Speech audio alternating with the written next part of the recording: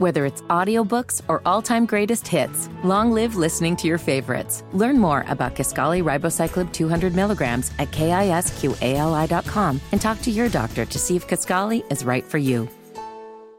You're listening to the best of Kevin and Query on 93.5 and 107.5. The Fan. Jake, I'm a little confused. Yesterday I'm seeing all these, I think last night we heard it on Trackside, live from Palm Springs, IndyCar Media Day. What the hell are you doing in Indy? This weather sucks. It's content day, Kevin. Oh, not Media Day is not the right phrase? It's content day. Gosh, now you really sound like a millennial. And then there's a test in Palm Springs. Algebra? Yeah, no. We're all going to figure out this math problem. Let me tell you, the gap between here and Palm Springs is half the difference between the gap between me and the comprehension fully of algebra. Even Palm still. Springs. Maddie and I did a anniversary trip out there a couple of years ago. It's great. Small airport, but it's a fun time. It's Palm Springs is kind of in the middle of nowhere, right? Correct. Yeah, definitely in the middle of nowhere. We actually drove from Palm Springs to San Diego. So we did 2 nights in Palm Springs, 2 nights in San Diego. I couldn't recommend it more. But again, I'm thinking to myself, that's a hell of a place for a media day, content day. I agree. I saw they were, they did a lot of stuff I always wonder how much media they get out there, though. Right? Yeah, that was a question I had. Kevin Lee was broadcasting from out there last night, and I think Nathan Brown from the Star and some usual suspects there. But what are we, a month away? Yeah, I talked to Mark Janes last night because he was doing some stuff for content. Janes out there, of course. And he was saying, Jake, we're on track in like a month. I'm like, I know. It comes up quickly for sure, but and to add insult to that injury, it was 12 degrees this morning on the way in. Oh yeah. I mean, our anniversary is mid-February, so we went out there like exactly, this time a couple years ago. And it was the perfect time to get the hell out of here. If you want to talk about on track, I would not say that was Indiana last night. Jalen Hood-Schifino was off track. Yeah, I had an IU fan text me, is Jalen Hood-Schifino throwing the game? I mean, he was 0 for 11 at one point. Jake, he was horrific. 1 for 14 was the final tally there. And Maryland, hearing those Kevin Willard comments yesterday, it got me thinking a little bit, Jake, to our conversation after the Minnesota game. Remember the Minnesota game? IU survives it. Right. Trace Jackson-Davis, the offensive rebound putback. And you could react to that game in one of two ways. You could say, it's a road win in the Big Ten, and we're never going to talk about it again.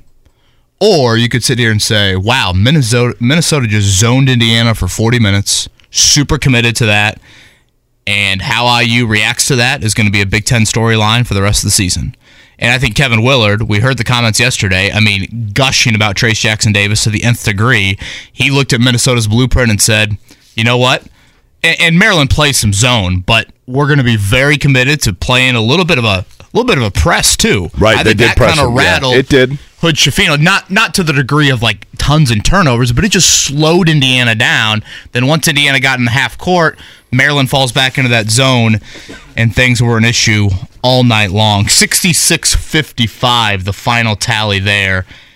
Maryland beats Indiana. IU's 5-game win streak is over. As Jake said, Hood-Schifino was terrible, 1 of 14. Trace Jackson-Davis, 18 and 20, but the support for Trace not there. The thing that I noticed, and I'm curious to talk to Dane Fife about this coming up later in the show, who's going to join us today. And by the way, good morning to you. On a Wednesday, it is cold outside, but it's clear. That's the good news. But it's a little chilly, so plan on getting a little extra jolt when you go out to the car this morning. That's Kevin Bowen. I'm Jake Query. Mark Dykton here as well. It's Kevin and Query on a Wednesday. The thing that I noticed, Kevin, is that we've talked a lot about, and for Indiana to win college basketball games, their job is not to get Trace Jackson-Davis or any other player ready for the NBA. I know that sounds weird to say, because getting players to the NBA is part of your selling feature in recruiting and everything else. But when it comes to winning games, you are coming up with game plans that help you win college basketball games. You're not saying, hey, let's design X, Y, and Z in order to appeal to NBA teams, right?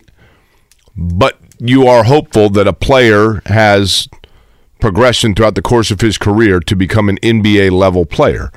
Trayce Jackson-Davis is a tremendous talent and has played his way at this point into the conversation of late first-round pick probably. But the knock on him, or the thing that we've talked about in his NBA prospects, I thought were last night you really saw them. Because what Maryland did was they got him, he is so quick around the basket, but as soon as you get him just outside of the paint and you double him, he doesn't necessarily have the first step lateral quickness or the pull-up to get himself into position. And he was kind of forcing shots that were going over the other side, and Race Thompson was there to clean it up for him. But it just looked like, and this is crazy to say, especially for a guy that had, and people are probably going to kill me for it because the guy had the Maryland Fieldhouse record for rebounds in a game last night. He is a wonderful player. But he did struggle once they got physical with him 10 feet out of the basket. He just did. I mean, he got out of rhythm. I think the issues are so much more perimeter-based from last night than Well, they absolutely are. Obviously, in the fact that you get somebody knocking down shots, that's not an issue. They were able to collapse on him is my point because there was nobody else doing anything. So, yes, I mean, but what I'm saying, so my comments are not exclusive of one another, or they are, you know what I'm saying. Yes, they should have had some perimeter help for him, but my point being, in a microcosm, if you were looking at reasons why he is not a lottery pick, those were the reasons why. You know, I remember looking up last night, and to your point, Jake, you know, Trayce had those touches early in the second half, you know, a couple of air balls, and Race Thompson kind of cleaned them up, and, you know, Indiana, I thought, did a really nice job early in the second half of drawing fouls.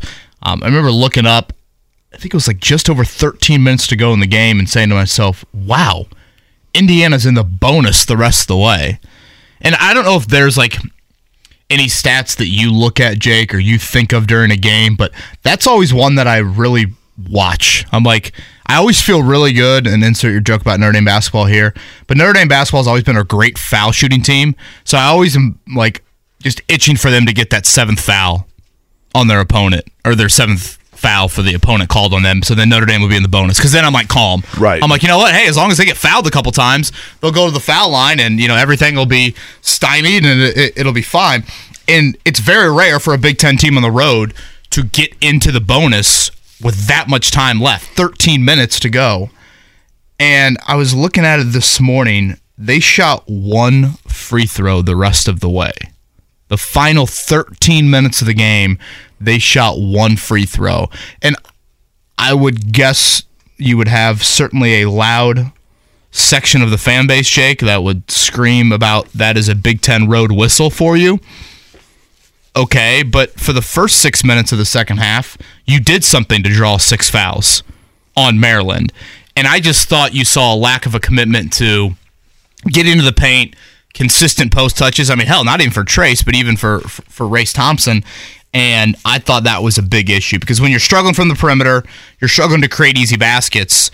The fact that you were at the foul line potentially for the final 13 minutes of the game and weren't able to take advantage of that, I thought that was a huge deal. The question that you have going into Saturday, and again, I get the personnel is different, but Matt Painter's never been a big zone guy. Matt Painter's never been a big press guy. You know, when does this become the, hey, here's the IU blueprint, every Big Ten team? Or is this going to be kind of a, we sometimes see it, we sometimes don't see it? I'm fascinated to see how Big Ten teams will react to Indiana the rest of the way. It looks as though now for the Colts head coaching search, whoever they want, they're going to have their pick, right? Like everybody's kind of off the board. Yeah, I think there might be like one or two overlap candidates in Arizona, but for the most part, yeah. Everybody is off the board. Sean Payton to Denver yesterday, D'Amico Ryans to Houston, obviously Frank Reich to Carolina. So that leaves just the openings with the Cardinals and the Colts. I want to say Brian Callahan, who reportedly will interview with the Colts today, and then I think it's Arizona tomorrow. So he would be the one that has some interest there. I want to say Ajero Evero is a candidate in both spots. You know, I saw a lot of people saying, hey, domino effect. You know, 3 of the 5 openings are now there. As much as I wanted the Colts to pursue D'Amico Ryans, I get why DeMeco Ryans is going to the Houston Texans. He played for that franchise for a long time. Yeah. I mean, he's known as probably one of the more beloved players in franchise history. I want to say his wife is from Houston. The compensation for Sean Payton was never realistic. And again, Frank Reich, of course, you're not going to hire him. Where I have the question, Jake, of do the Colts have any sense of urgency is do we see some of the assistant coaches start to dry up? These guys building their staffs. Do the Colts feel any sort of urgency? I don't think they will, but that would be a question that I would have is like, hey, if you're the offensive coordinator candidate and DeMeco Ryans wants you in San Francisco or Raheem Morris wants you in Indy, you might hop on with DeMeco Ryans and not wait for the Indy job to get filled. That would be the question that I have. I did hear yesterday, and I mean, this is not original thought by any stretch, but I hear it again, even though when I feel like it felt like this was starting to kind of wane, but that there is still thought within the building. I'm not saying with Chris Ballard, but within the building, probably Jim Irsay and a few others, that they do really believe in a lot of attributes of Jeff Saturday, but they believe that he would need very strong coordinators, and that's maybe Saturday needs to come back with or give them another pitch with a different list of coordinators or established coordinators than names that would be like Jeff Saturday, kind of outside the box. Yeah, I mean, Jake, what have I said for the last 2 weeks? I'm fascinated to see what a Saturday staff would look like. Right. I have no idea. I mean, Clyde Christensen retired from the NFL about a week and a half ago. He's a name that I'm like, you know what? Would he be on the staff? There's just not a lot of direct ties for Saturday. What'd you make of that Sean Payton compensation? First and second rounder from Denver to New Orleans. Denver gets a third rounder back. I mean, I think that's about what – I mean, first and second is pretty steep, it would seem. But the other thing that I was less reactionary, for lack of a better phrase, about the compensation is the fact that like they kind of like yo-yoed back and forth who they wanted. You know what I mean? Like supposedly they went after Hart. Like now it's starting to come out. Was Sean Payton even really their first choice? Well, then you had Schefter and Rappaport going at each other yesterday. Right. Rappaport reported that DeMeco Ryans, they made a last-ditch effort at him yesterday. Schefter was very adamant that Denver did not pursue DeMeco Ryans at the final hour. Boy, is Denver all in or what? I mean, think about how much they've given up for Russell Wilson and Sean Payton. I'm telling you, though, Denver... And it's a new ownership group that comes from a ton of money, and they're looking at it like, we've got to make a splash. Because Nathaniel Hackett just blew up. And you're hoping that Sean Payton can fix Russell Wilson from last year, so you're putting your all chips in that Sean Payton is a quarterback guru. Yeah, you are not drafting some young quarterback. Right. You just traded your first and second rounder. Well, that's the thing, is when is... And what did they give up for... In total, they've given up 3 first-round picks and I believe 3 seconds for Russell Wilson and Sean Payton. It doesn't surprise me the Broncos are all in on things for 2 reasons. Number one, new ownership, as we talked about. But number 2, I'm just telling you, if you've ever been to Denver, I mean, the Broncos are in Denver what IU basketball, the Colts, Reggie Miller, and the Indy 500 are here combined. Like they are everything in Denver. Everything.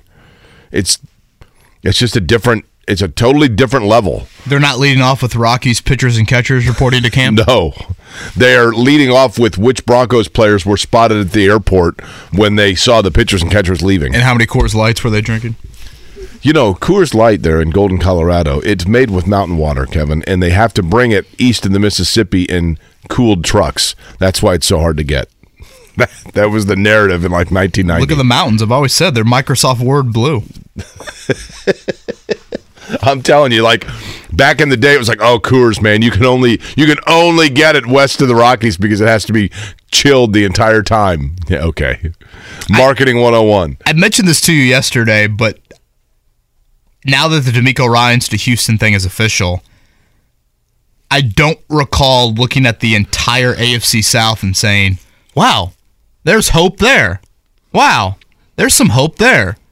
Like, there is legit... I mean, if you look at pillars of an organization, Jake, and I don't know, again, that's kind of a cliche term to use, but I would say head coach and quarterback are pretty close to the top of the list in terms of pillars of the organization.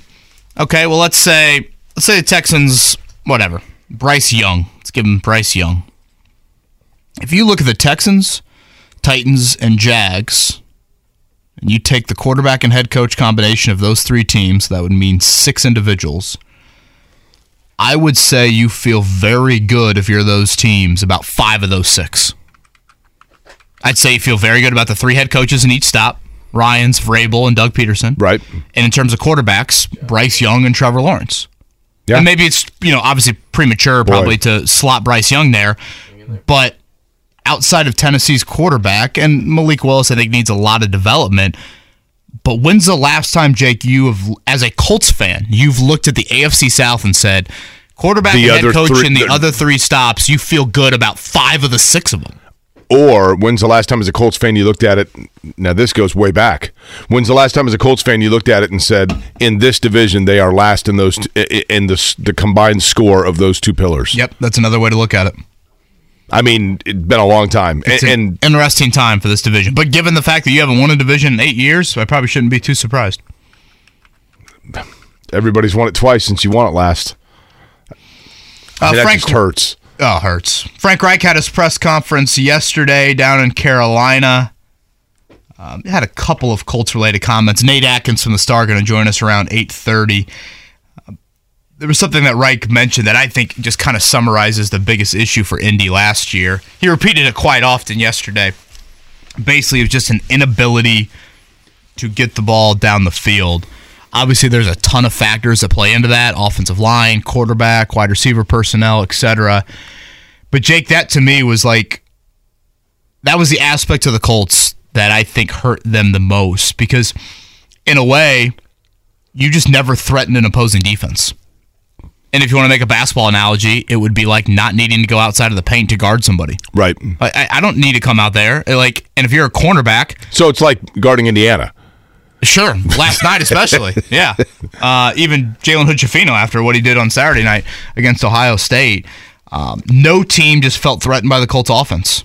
And in today's NFL, if you don't put that threat into a defense, they're just going to suffocate you. And that's exactly what happened to the Colts offensively last year. So did you do anything fun last night besides watch Indiana and Maryland, which was a late game? My wife went out with some girlfriends for dinner, so I was with Rosie and Max and just kind of hung with them. And did you eat hot dogs and mac and cheese? That's kind of the dad role, isn't it? We made tacos. Rosie loves making tacos. Okay. We made tacos, big fan. And, Max took his bottle well and went down, and I think everybody's still alive. Well, that's an upshot, isn't it, when you're alone with the kids and everybody's still positive. alive? Oh, that's got to be at the top of the goal list, right? That's right. The checklist for the next day? But yeah, that was about it. I almost fell asleep before the IU game. Luckily, made it through. Those 9 o'clock tips.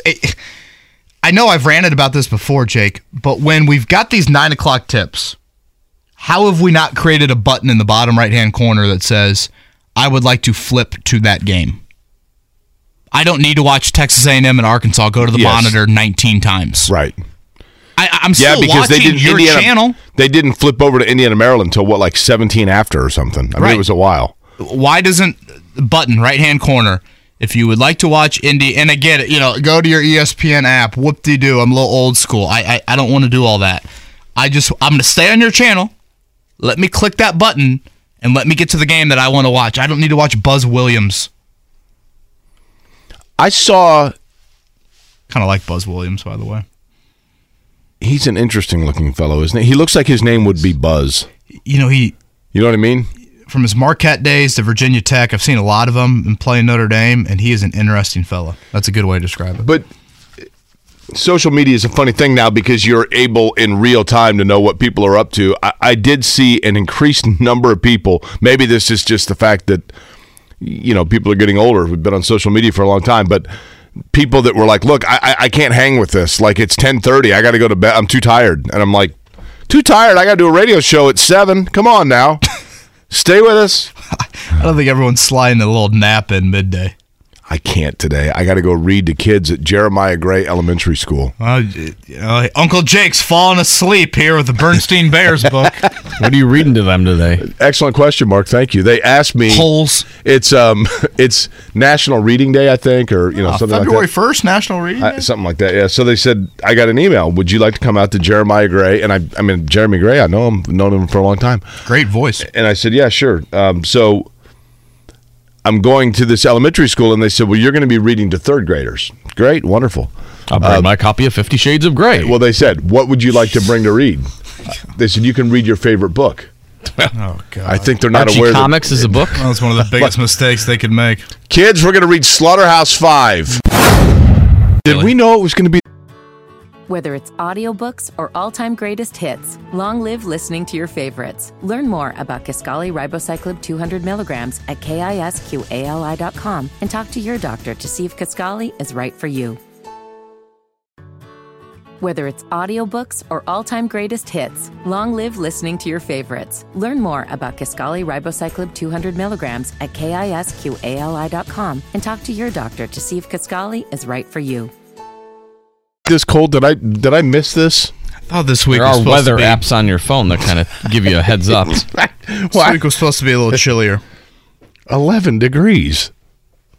I'm surprised you aren't worrying about the IU students camping out for the Purdue game yet. Oh, boy. Are they doing that? Well, I would assume, right? I'm telling you. By the way, all sun tomorrow and Friday, baby, even though it's supposed to be subarctic. 41 tomorrow. That's not bad. That'll toughen those kids up for camping out. Dane Fife going to join us at 9 o'clock, 8:30. Nate Atkins, get more into the Colts head coaching search. Just 2 openings left after yesterday. We saw Sean Payton to Denver and DeMeco Ryans to Houston. So it would be Indianapolis and Arizona still left. Brian Callahan, Bengals OC. That is the reported interview for today. And Jake, if that goes through, that would be 7 names. That was the original number expected for second interviews. And at that point, I think you start to think about, are we nearing some finality with this search? The fact that you've had 7 second interviews, Jim Irsay much more involved. Now this time around, I'll continue to reiterate what I've said. With Irsay, you never truly know, but I do think some things on Jeff Saturday have cooled a bit. Callahan's a name that I've liked a lot through this process. Certainly the question that you have is he does not call plays in Cincinnati. I kind of like the fact that he's the son of an NFL head coach. I feel like being around that, you have an understanding of what it takes and just the commitment that it takes. But then I also like, Jake, that he's kind of a new age guy. He hasn't necessarily coached with his dad a whole lot in recent years. So I kind of like the mix of that, of he's grown up in it, he understands that, but at the same time, you look at his background, and it's been pretty kind of new age innovation.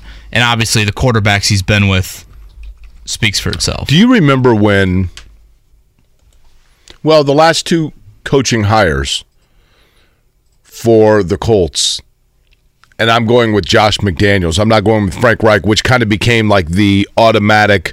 If you recall, when Josh McDaniels backed out, then it was like, well, that means they've got to go to their safety, which is Frank Reich. Like he was the natural, boy, they should have gone with this guy all along. That's who they go to. He's got familiarity, da-da-da-da-da.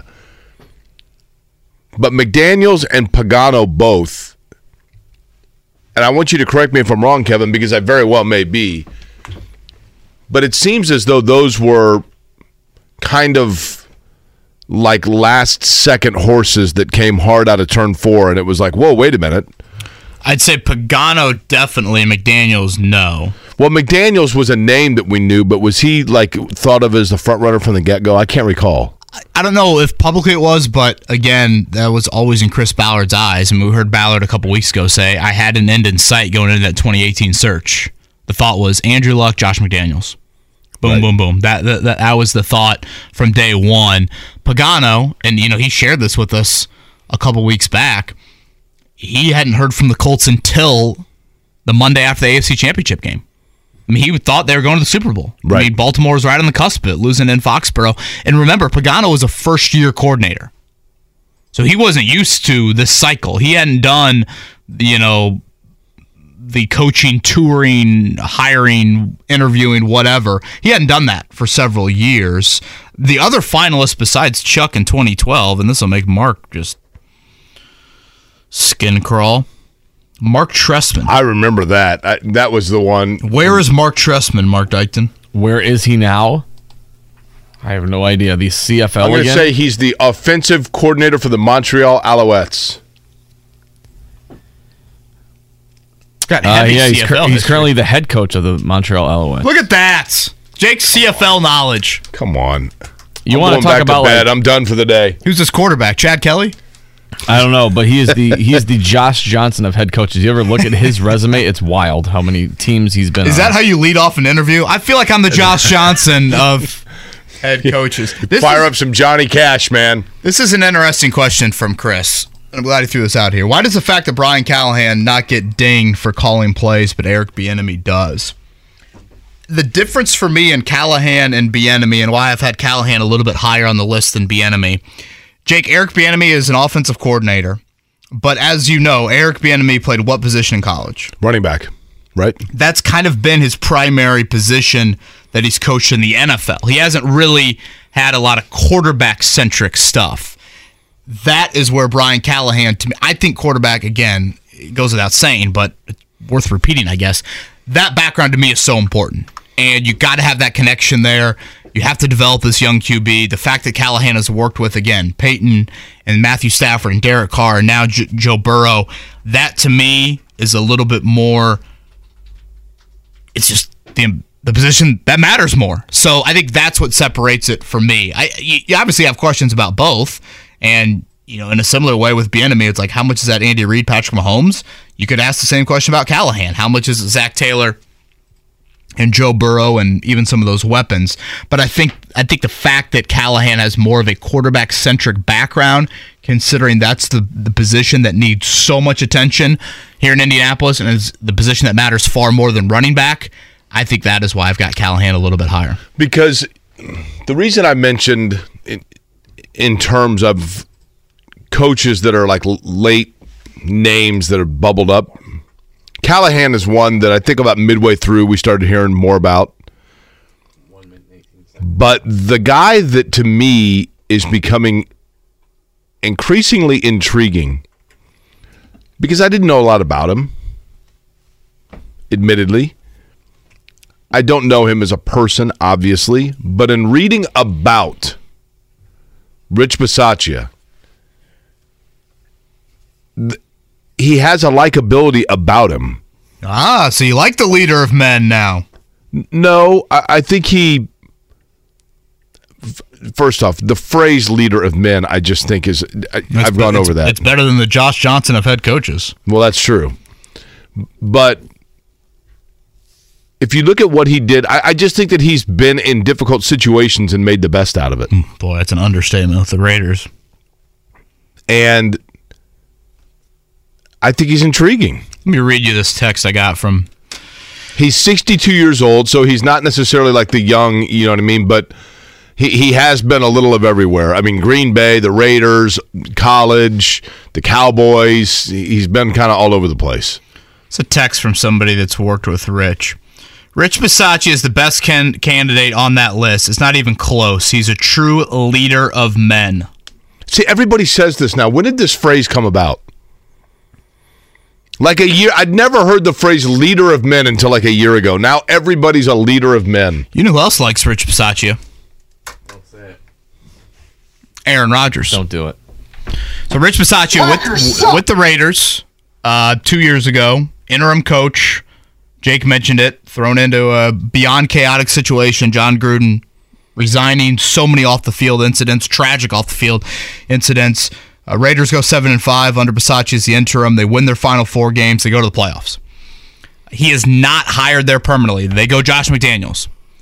He goes to Green Bay last year. So he's been in Green Bay for 1 year. This was Aaron Rodgers yesterday with Pat McAfee on Rich Bisaccia. Well, if anyone ever called me as a reference, one name that has been floating around out there who I would give a ringing endorsement to is Rich Bisaccia. I'm a tremendous fan of his. He is a prototypical leader who wants to be respected more than he's liked.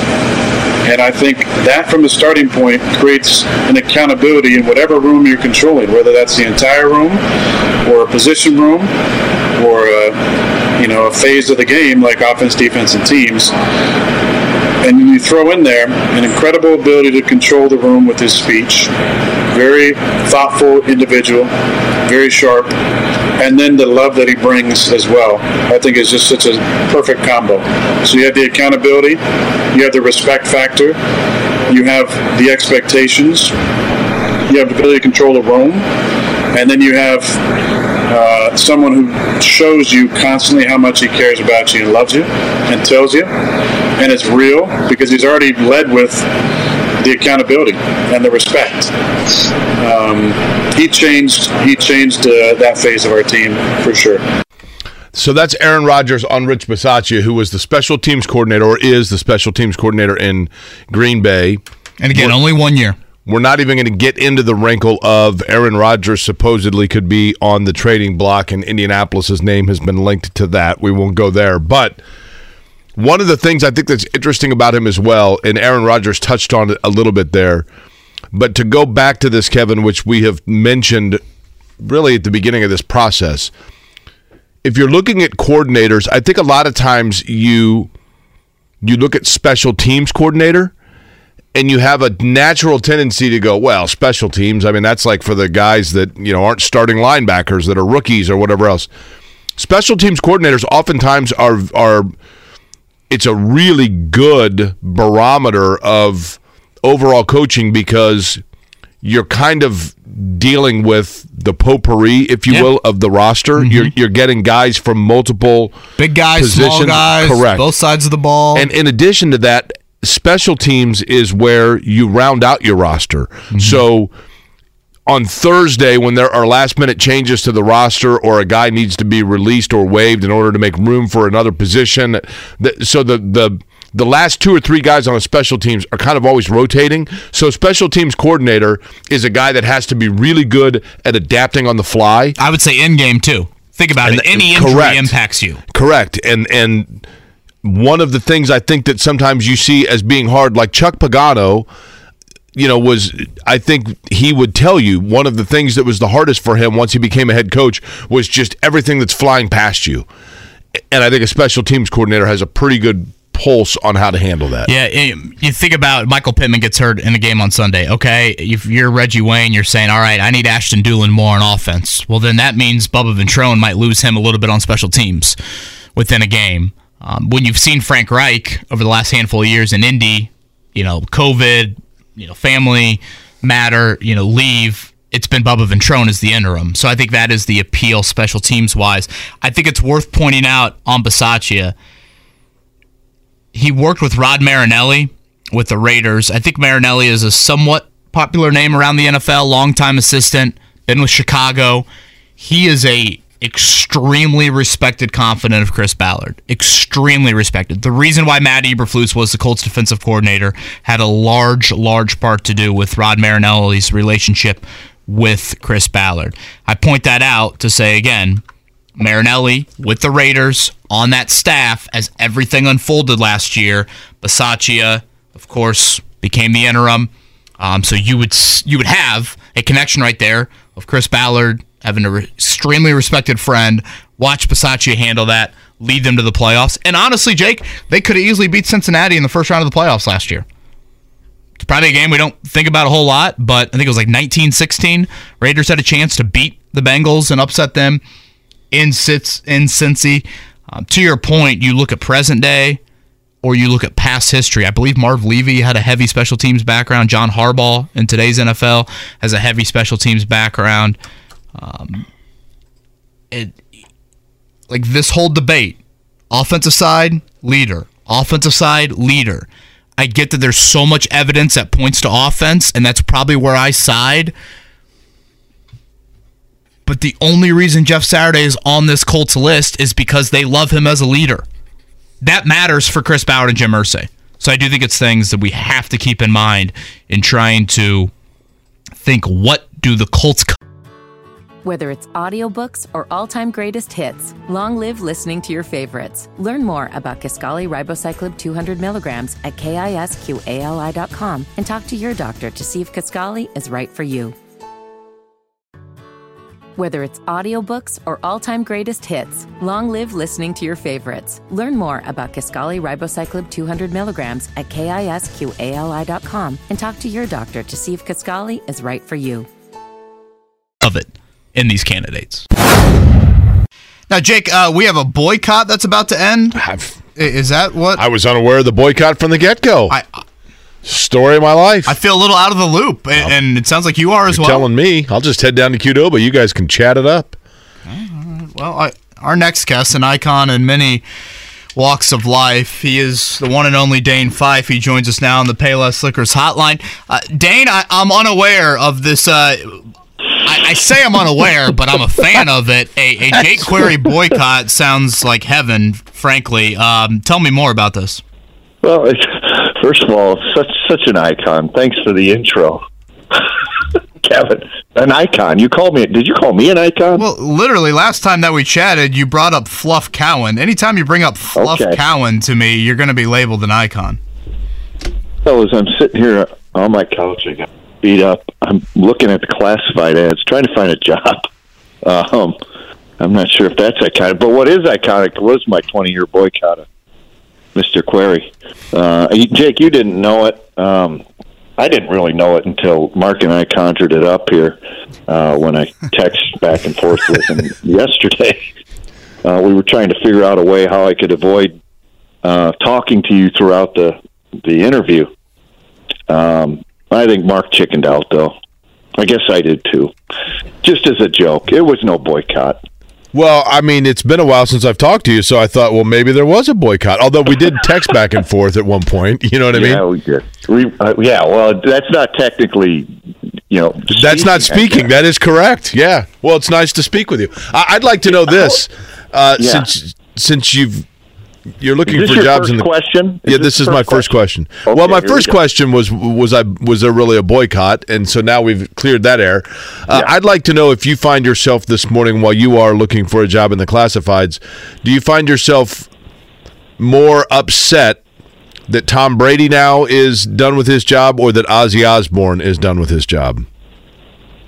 Wow. I was bracing myself for something a lot less intense than that. That's not a very good icebreaker, Jake. Talk about the hard hitters on this Wednesday morning here. I'm a football guy. IU Purdue week. You got to go there.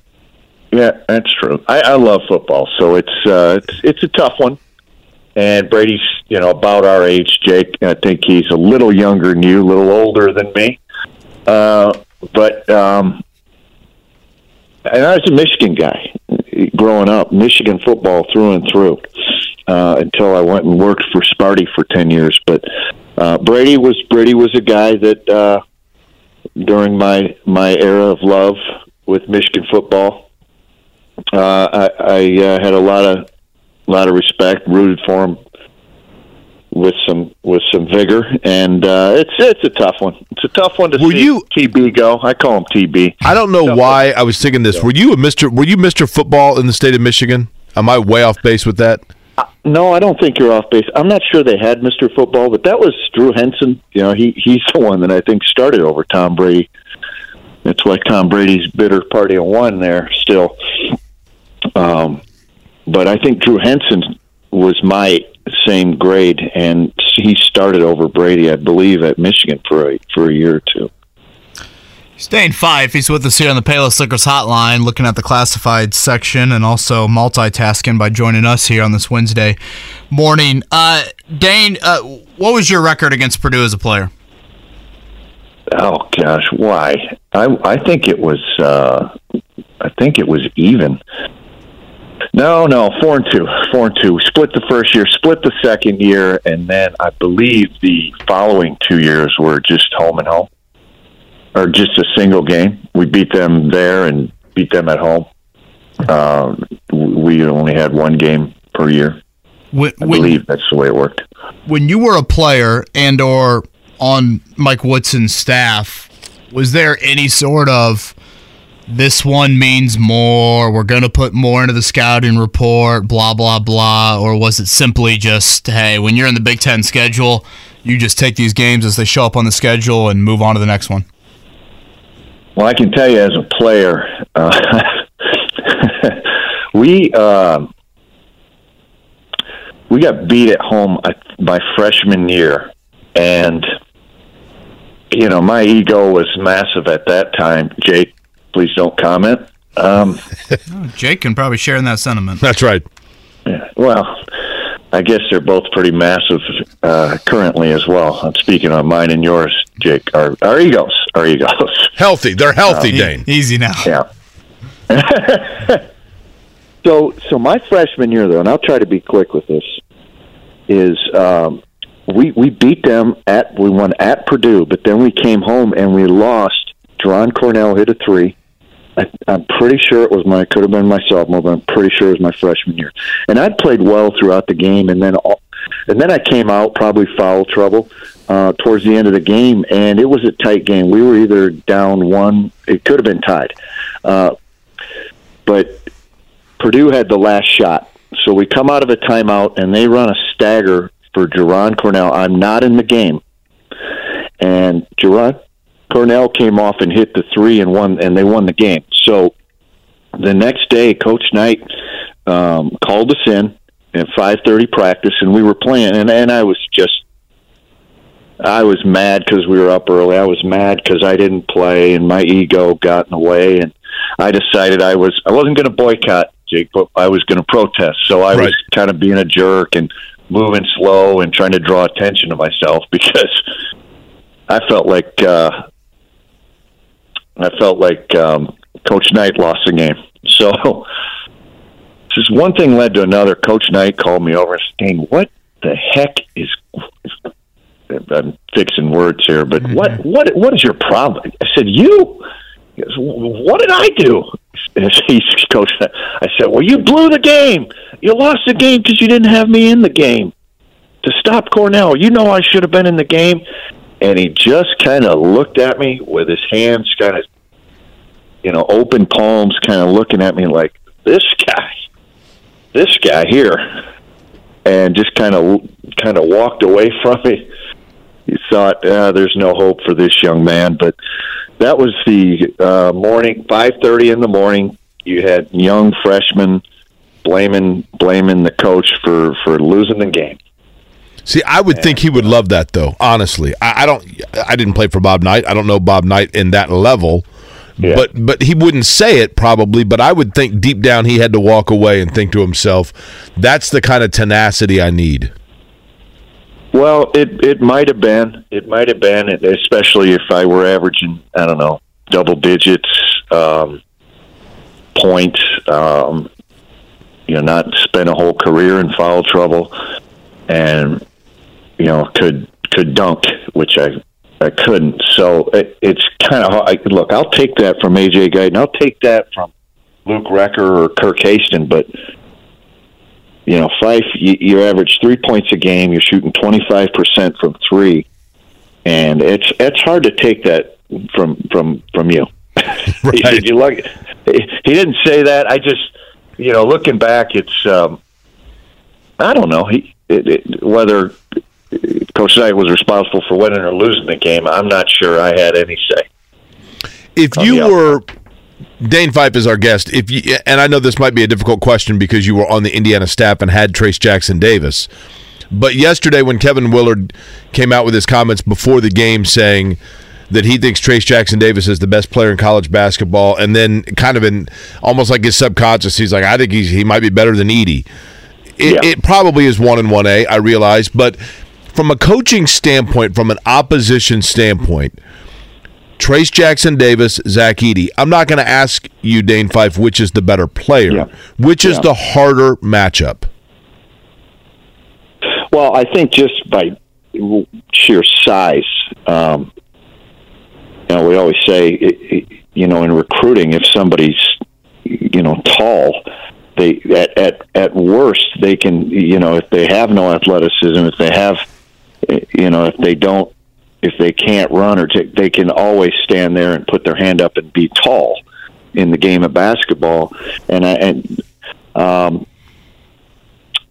Zach Edey being 7'4" is the harder matchup simply because of size, but it doesn't end there. I think that Zach Edey is an incredible player. I mean, what he's done to put himself in this position, it's not necessarily remarkable because you expect that from Matt Painter and his staff, but it nonetheless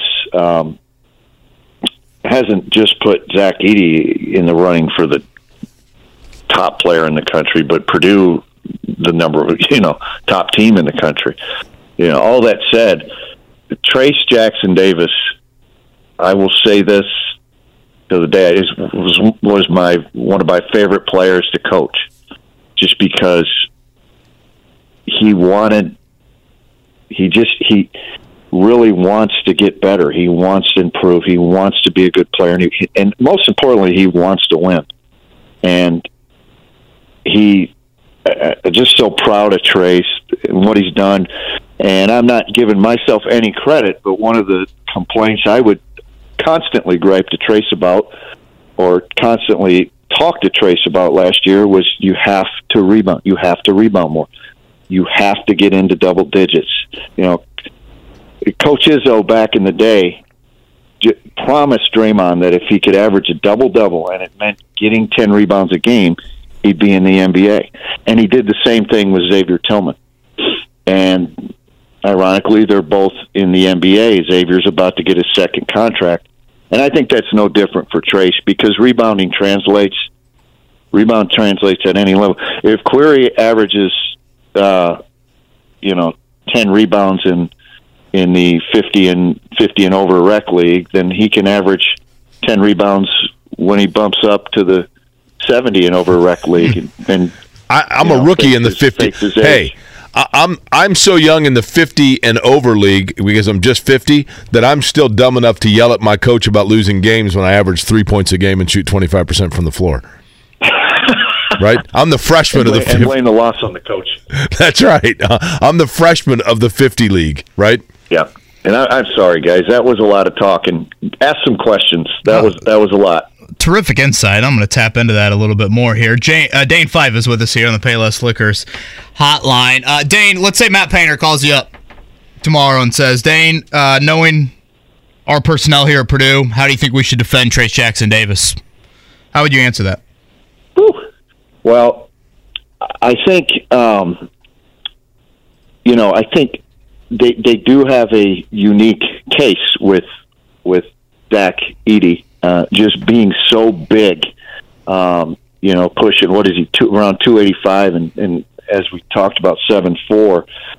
They do have some flexibility, whether it's by front or play behind, post double, or 3/4, where you try to deny it all the way, generally to make them, to limit the options. You guys can envision kind of a 3/4 defend, but what Purdue does, and they do it well, and they practice it, they're known for it, is they're going to double, and they're generally going to allow Trace to catch it, not with ease, but they're going to allow him to catch it, and they're going to double from the high side, and they attack generally with their opposite big. So it'll be Gillis, it will be how did I forget? Caleb First, or it would be Kaufman, Wren, you guard them, and they may mix it up, but I would expect a double, and that's at this point the best way, the most effective way. But the way Trace is playing, I don't see it as a major issue for him at all. Be it busting up the double team and driving around or driving through it or making the kick out. Trace has just really worked to get himself in a situation where he is, he and Edey both are probably neck and neck for the top player in the country right now. And then vice versa. You're Mike Woodson. You putting Trace on him. You doubling with Trace Thompson. Trace got into that early foul trouble last year in the meeting down there in Bloomington, as I'm sure you remember. But how would you handle it from an Indiana standpoint in guarding Edey? Well, the way we did it last year and the way we did it at Michigan State, and I'm surprised I haven't seen it done very well this year. But when Purdue had Haas. Isaac Haas, was his name Isaac Haas? Yeah, that's right. Yep. He's 7'2", 300, and essentially what we would do is we would get kind of directly behind him and move him out, okay, before he'd catch. So when you get down the floor as the defender, you first of all you got to beat him down the floor. You have to let him. You don't let him get set up. You try to get him set up as far out away from the basket as possible before he catches it. And then you just you put your forearm right in the small middle of his back, and then, you your leg underneath him, and you try to root these big guys out as far away from the basket as possible. And essentially what you're saying is, I'm going to let you catch the ball. Your teammates are going to have that ball, and they're going to see your big butt wide open. But the issue is you're going to be a step farther out than you're used to. So when you have to catch it and put it on the floor, now the guys that want to come in and swipe and dig, the guys on the perimeter, the defenders on the perimeter, you're closer to them, and so it's easier to dig on the basketball, to reach in and steal it, and you have to work as a big man a lot harder to get to your sweet spot. In Zach Edey's case, it's the jump hook. It's the right hand over his left shoulder, turn and jump hook. But, that's what teams would do to Trace last year. I thought they did that to Trace Jackson Davis last night. Exactly that, Dane, right? Like it's so weird to say that an 18.20 rebound performance was an off night for Jackson Davis.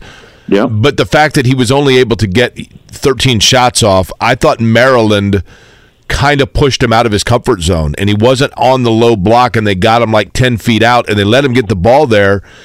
But then you could tell he wasn't able to turn and face, and so that's the first time in a long time I've seen Trace Jackson Davis look uncomfortable. Am I off base in that assessment? No, you're not. And Trace's game, if you remember, if you go back to like a team Illinois last year when they have Coburn, okay, they would run 2 plays for him a half, essentially 2 plays where they'd get him the ball on the block. The Illinois would come down. All right, we're getting Kofi the ball on the block this play. So we're going to run a cross screen. We're going to run something. So 2 plays per half. The rest of their offense involved Kofi starting out, setting a screen, setting multiple screens, and working his way in. And that's the best way because now you keep everybody involved. And I think for years, the Indiana team has tended to, with Trace there, has tended to look all right, Trace, here we go. Get down in the post. We're going to throw you the ball. And as a player, I know I felt this when I played, when we had Kirk Haston. When you catch that ball with 26 seconds on the shot clock and see Kirk Haston's big butt wide open in the post, you feel obligated to throw it. And I think what Illinois did well last year is, I would say, probably 80% of their offense involved Kofi Coburn starting out and working his way in. And it keeps everybody involved. It keeps good flow. And I think that's where Trace is at his best. But you're right, Jake. Maryland did an excellent job. I saw a lot more of that last year where they would do the job on Trace. Now, it's changed twofold, I think. Teams are a lot different in the makeup of their personnel, but also Trace has gotten better. I also thought, Dane, and I want you to tell me if this is inaccurate, and I realize that your job as a college coach is to make players great college basketball players. It is not necessarily to develop them as NBA players, although one kind of goes with the other. But to me, last night was the first chance that I thought to myself, I think Trace Jackson Davis is a wonderful talent. I don't want it to, but when people talk about his NBA prospects, I thought last night it illuminated a little bit the areas of his game that are missing in terms of NBA level style of play. In other words, you get him away from the block. He didn't have the lateral quickness or the pull up off the dribble to separate himself, and that's the difference at the next level. Yeah. Well, if you're Trace, look, you don't need to. Nobody makes you do it. So why go out and work on something maybe that you're not comfortable with? And I'm talking about in-game. And so, is he better than Oscar Tshiebwe? Let me ask you that. So he's averaging how many rebounds a game in the last? Is he better than Tshiebwe? I would take Trace over him. Yeah. And like I said, guys, rebounding translates. Like Jake Query's going to average 10 rebounds a game in the 50 and over league. Then when he grabs his fake ID, and goes to the 70 and older basketball league, he's going to average 10 rebounds and maybe 11. And it's the same with Trace. When he goes to the NBA, he's going to be able to rebound. And look at the league. I think there's way too much made about Trace, what Trace can't do, because what he can do is, one, he's an incredible athlete. He can fly. He doesn't get tired very often.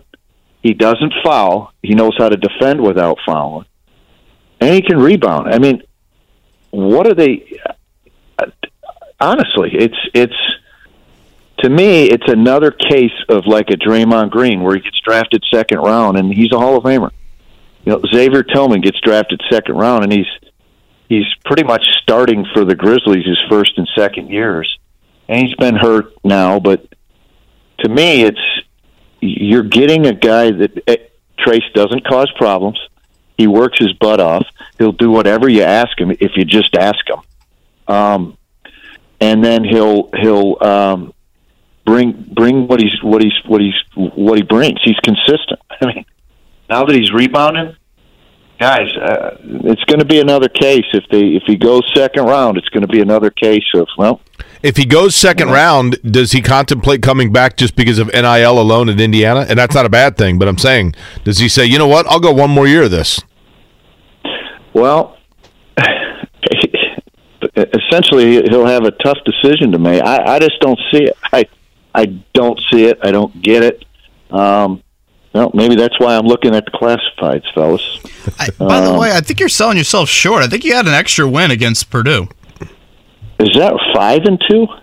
I'm thinking 5-2. You said you had only one. It looks like you had 2 games in 2001 against him. Okay. One by 16 and one by 11. You guys won by a lot late in your career against him.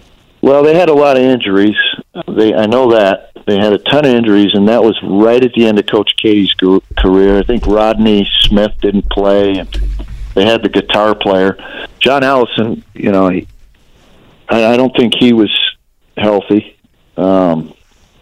Okay, 5-2. I'm just helping the resume for when Notre Dame calls. You need to update these stats for your resume, right?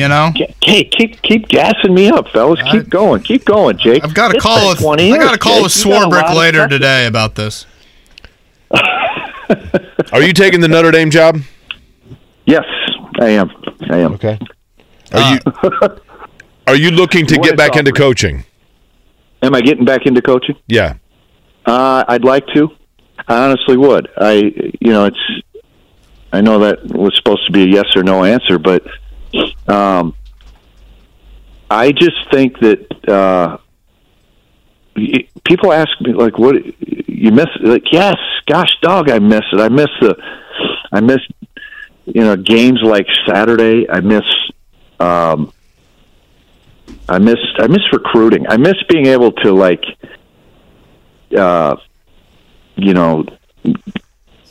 kind of learn about a family and learn about a player, a kid, and I miss that element of it. I miss the normal things of hanging out with the guys, but I just nonetheless I'm okay with being able to do TV, looking at some of that.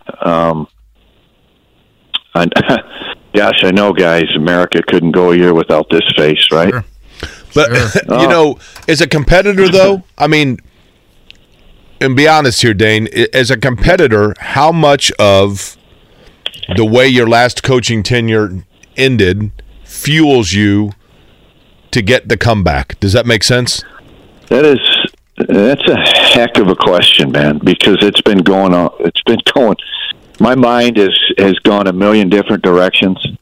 Part of it's, well, maybe I could, come back here someday and do good things. And then it goes to the other end of the spectrum. Well, you know what? And this is just human nature. Maybe I'd go somewhere else and just make it my life's goal to kick their butt every year. Right. Or just to show in general, like, hey, you know what? Like, I am okay. I am pretty good at this. You know what I mean? Like, to just kind of prove it in general, right? Well, the other, and that's right. That's right. I don't know if that might be. I haven't really thought about that one. Dave, it honestly, I've seen, and this is going to sound corny, but I don't care. What I learned at Michigan State, and I guess what you get into coaching for, without knowing it, is just the ability to help people, the ability to teach young people, and not much different than your kids, is you teach them the things that, maybe you should have worked on, but also learning different ways to help them. There's that fulfillment that, it is powerful, man. And I'm sure you guys, in your own worlds, have experienced it. Jake, how many kids you got, Jake? I have none, brother. Kevin? Yeah, I got 2. Okay. Yeah, Jake, you're out of this conversation. But Kevin, now the boycott starts. Your own fulfillment, to see your success, even and to deal with your failures of your own children. I mean, that's really what players become. It feels like your kids. You treat them like your kids. You want their success. You as a coach, you feel their pain. You feel their failures, and you hate that they hurt, and you want to help them. And that's the fulfilling part, essentially. Money can be good, but money, look, the pressure someone puts on themselves, it doesn't matter. Money is just money in that sense. Dane, before we let you go, greatly appreciate your time and your handling of this boycott here on this Wednesday morning. Yeah. It's been tough. Who wins Saturday at 4 o'clock inside of Assembly Hall? Well, it's a tough one. But I think that Purdue, they've got to play Penn State tonight. But I think Purdue just is clicking on all cylinders, and IU, they really have to. They're piecemeal right now with some of their injuries. But I'm going to go with a tie. It's going to end in a tie. Gee, boy, if you get back into coaching, I hope the team you coach plays a little less soft than that answer. Wow. Yeah, I'm going to go with the Boilers. I'm going to go with the Boilers in an extremely tight one, just because Purdue's totally healthy, safe for tonight, and they're playing well. Their arrows kind of pointing up. Although this Maryland loss could help Indiana keep them motivated. But I would have said that we would have had a hard time beating them last year, and we would have if Big Shot Rob didn't show up at IU, and that was because we weren't playing well at that time. But I'm going to go with Purdue by a tenth of a point. 79.1 to 79. Yeah. Purdue wins. Yes. Yeah. All right. Yep. We'll lock it in. I don't know the scoreboard. We saw the scoreboard break against Ohio State. I don't know if we can go decimal points on that one for the old score. Dane, in all seriousness, thank you. I appreciate it. Hey, guys. Awesome. Thank you.